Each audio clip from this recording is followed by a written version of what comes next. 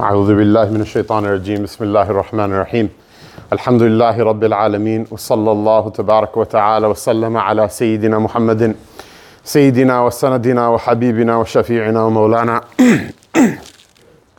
صلى الله عليه وعلى آله وأصحابه وأزواجه وذرياته وأهل بيته ومن تبعهم بإحسان إلى يوم الدين وبعد.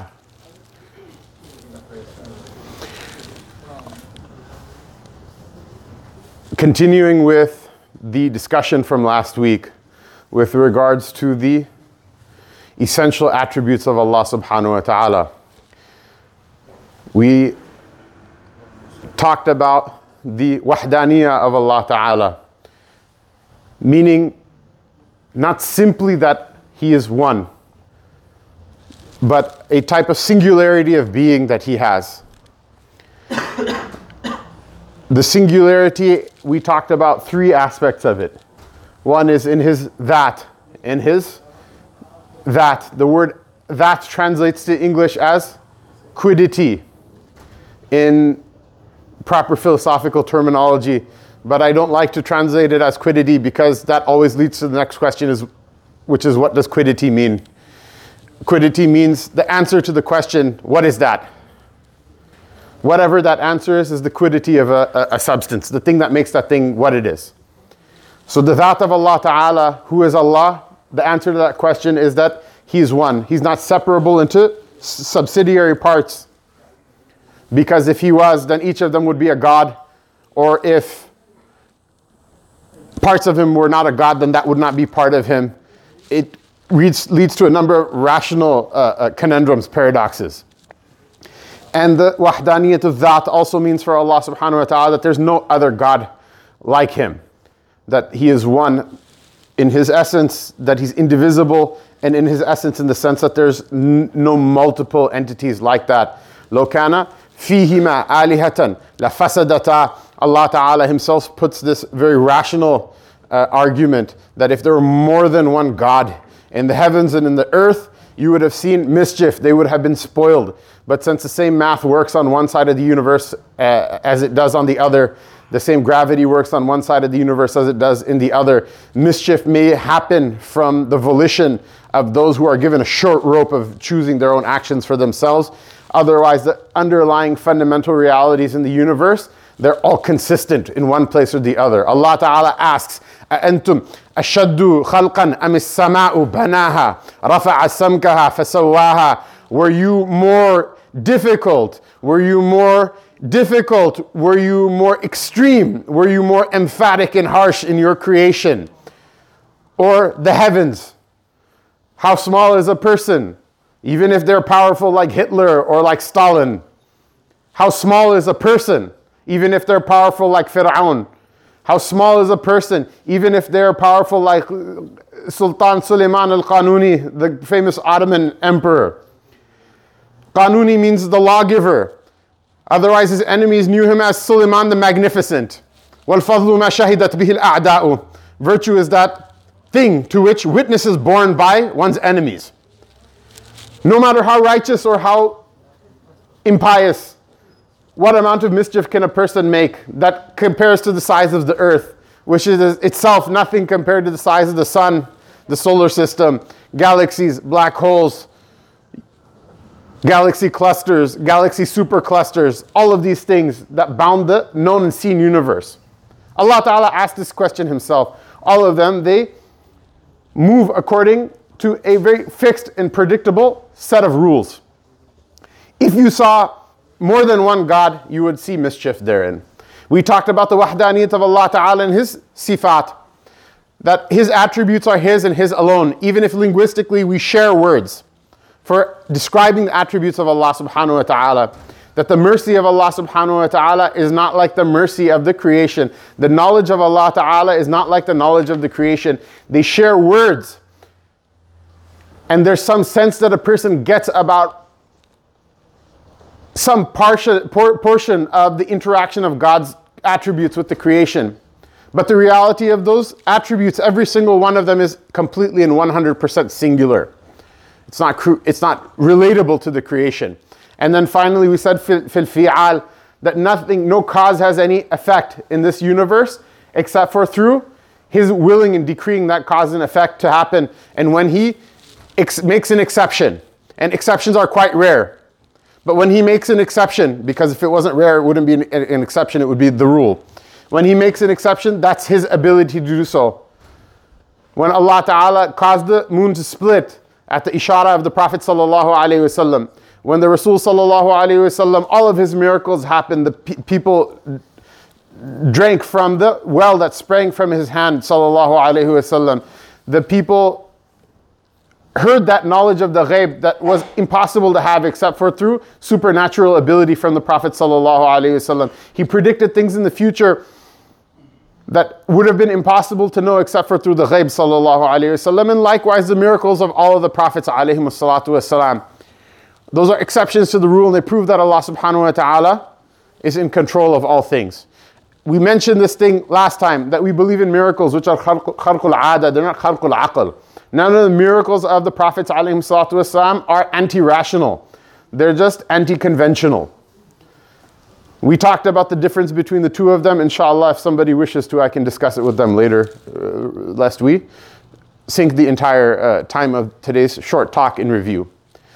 But the extension to that talking about the wahdaniyah of Allah subhanahu wa ta'ala, being so much more than just God being one. It's so much more than just God being one. It's that He's singular, that He's unique. وَخُلْفُهُ لِخَلْقِهِ بِلَا مِثَالٍ وَوَحْدَةٌ بِالذَّاتِ وَالْوَصْفِ وَالْفِعَالِ. That Allah subhanahu wa ta'ala, His very nature, His essence is what? Unlike that of the creation. It is antithetical to that of the creation. It is diametrically opposed to that of the creation. It is qualitatively different than that of the creation. Thus, we say Tawheed is not simply saying that I worship one God. If somebody worships a cat, says I worship this cat and I don't worship anything other than this cat, this is not Tawheed. This is not Tawheed in the sense that the Quran taught and in the sense that the Rasul Sallallahu Alaihi Wasallam taught. Why?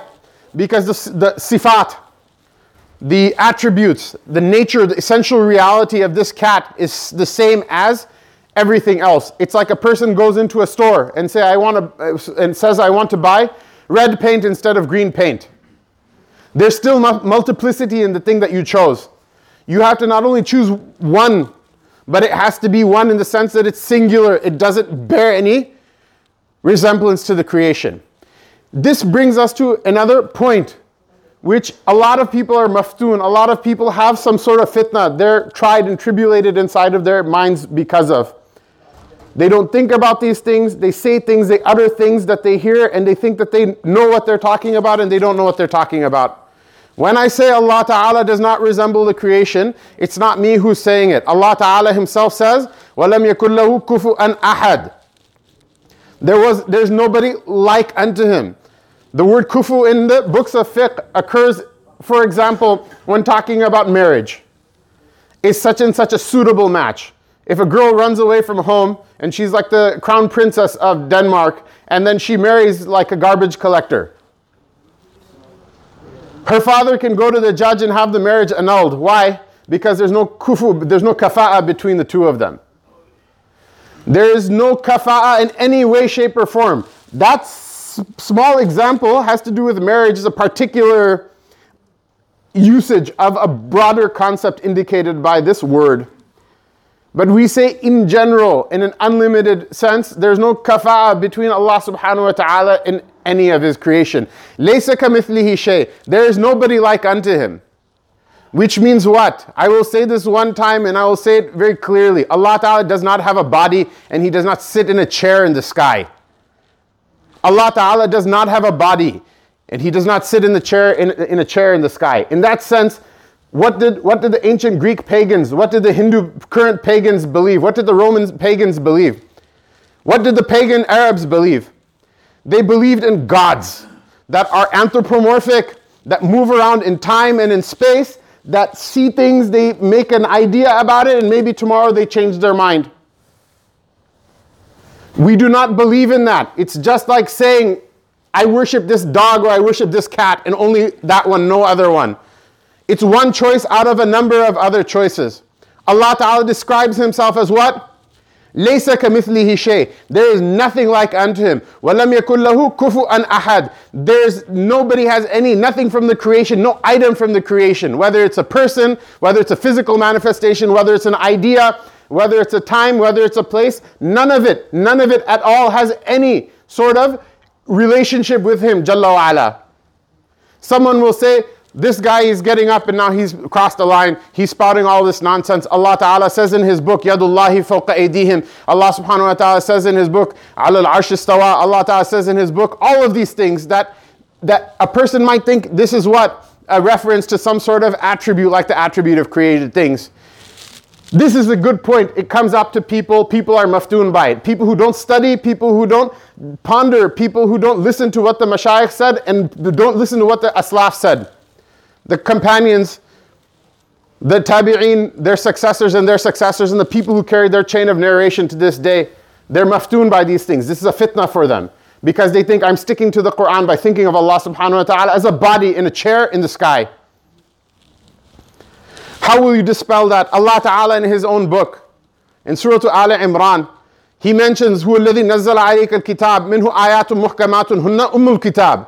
He's the one who sent down upon you, Ya Muhammad alayka salatu wassalam, the book, meaning the Quran. Certain verses of it are muhkamat. They're very clear in their delineation. It's very clear what they're talking about. As-sariqu was-sariqatu faqta' aydiyahuma. This is not a metaphor for the beauty of springtime. This is not really a metaphor for anything. It's very clear what the point of this ayah is. That there's something called theft, and there's a punishment for it, which is what? Decapitation. Does it say anything about how much the theft has to be, which circumstances are exceptions to this rule? No, not at all. But the general idea is very clear to a person. You don't need to be a specialist in order to understand what it means. Hunna Ummul Kitab. Such clear verses are what? Are the bulk of the book. They form the backbone of the message that is being communicated by the Lord to the creation. وَأُخَرُ مُتَشَابِهَاتٍ. And there are other ones that are allegorical. They're allegorical. Mutashabihat means what? Something looks like it's being said, but it's actually something else. The words resemble one set of meanings in the head, but they mean something else. Mutashabihat. Mutashabihat, they seem like one thing, they may seem like one thing to a person, but they're talking about something else.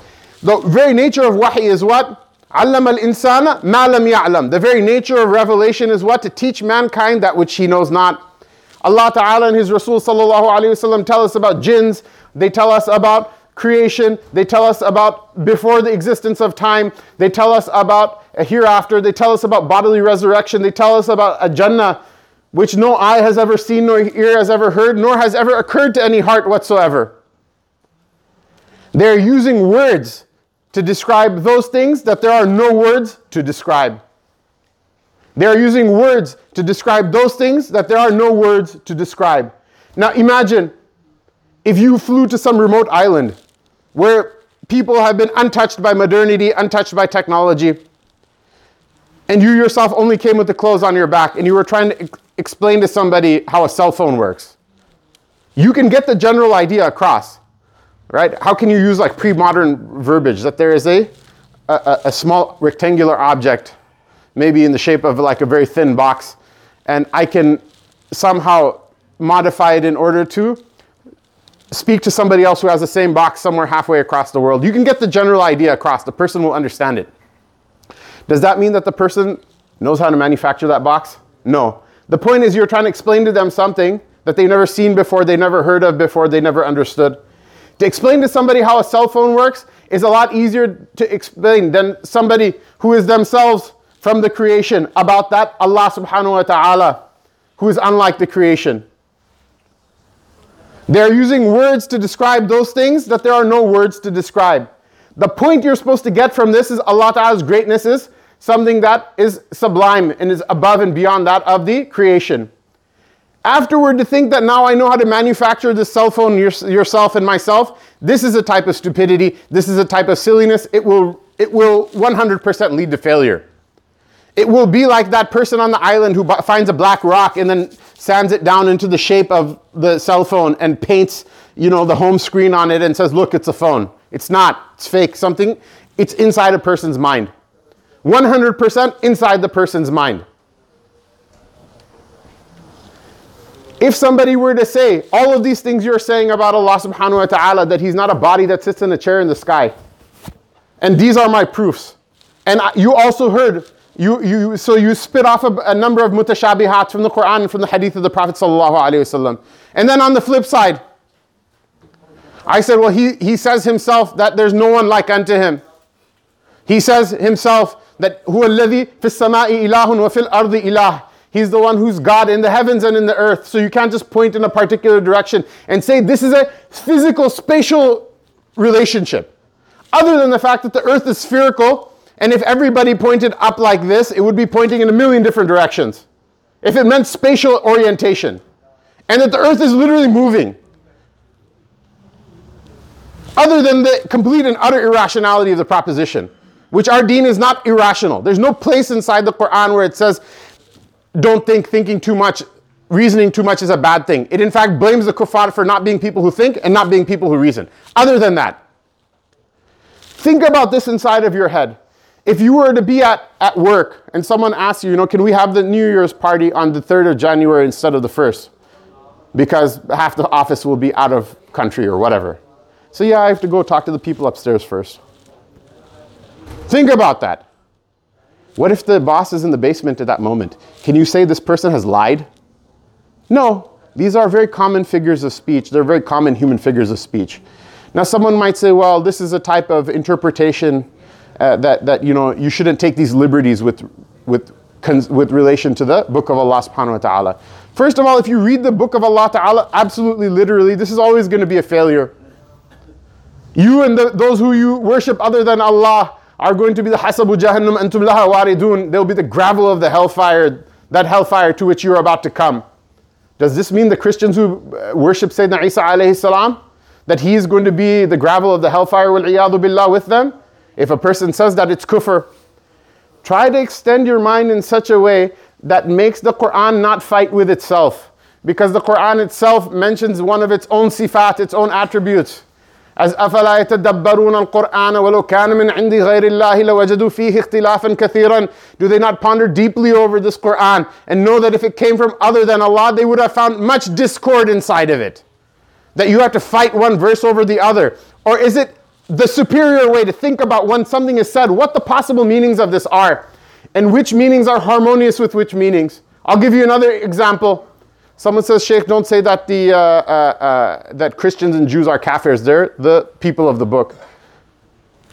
Okay. Well, it says, لَمْ يَكُنِ الَّذِينَ كَفَرُوا مِنْ أَهْلِ الْكِتَابِ وَالْمُشْرِكِينَ مُنْفَكِّينَ حَتَّى تَأْتِيَهُمُ الْبَيِّنَةُ. What are you going to do with that? Are you going to fight one verse of the Quran against the other? What kind of stupid person would believe in a religion that the book itself, it doesn't make any sense, it fights with itself? This is not revelation, this is schizophrenia. Why would a person choose to think about the writ of the Lord like that? Whereas we would not even trust ourselves, we would not even want to visit a person that has this psychological condition, but we somehow think about Allah Ta'ala that way.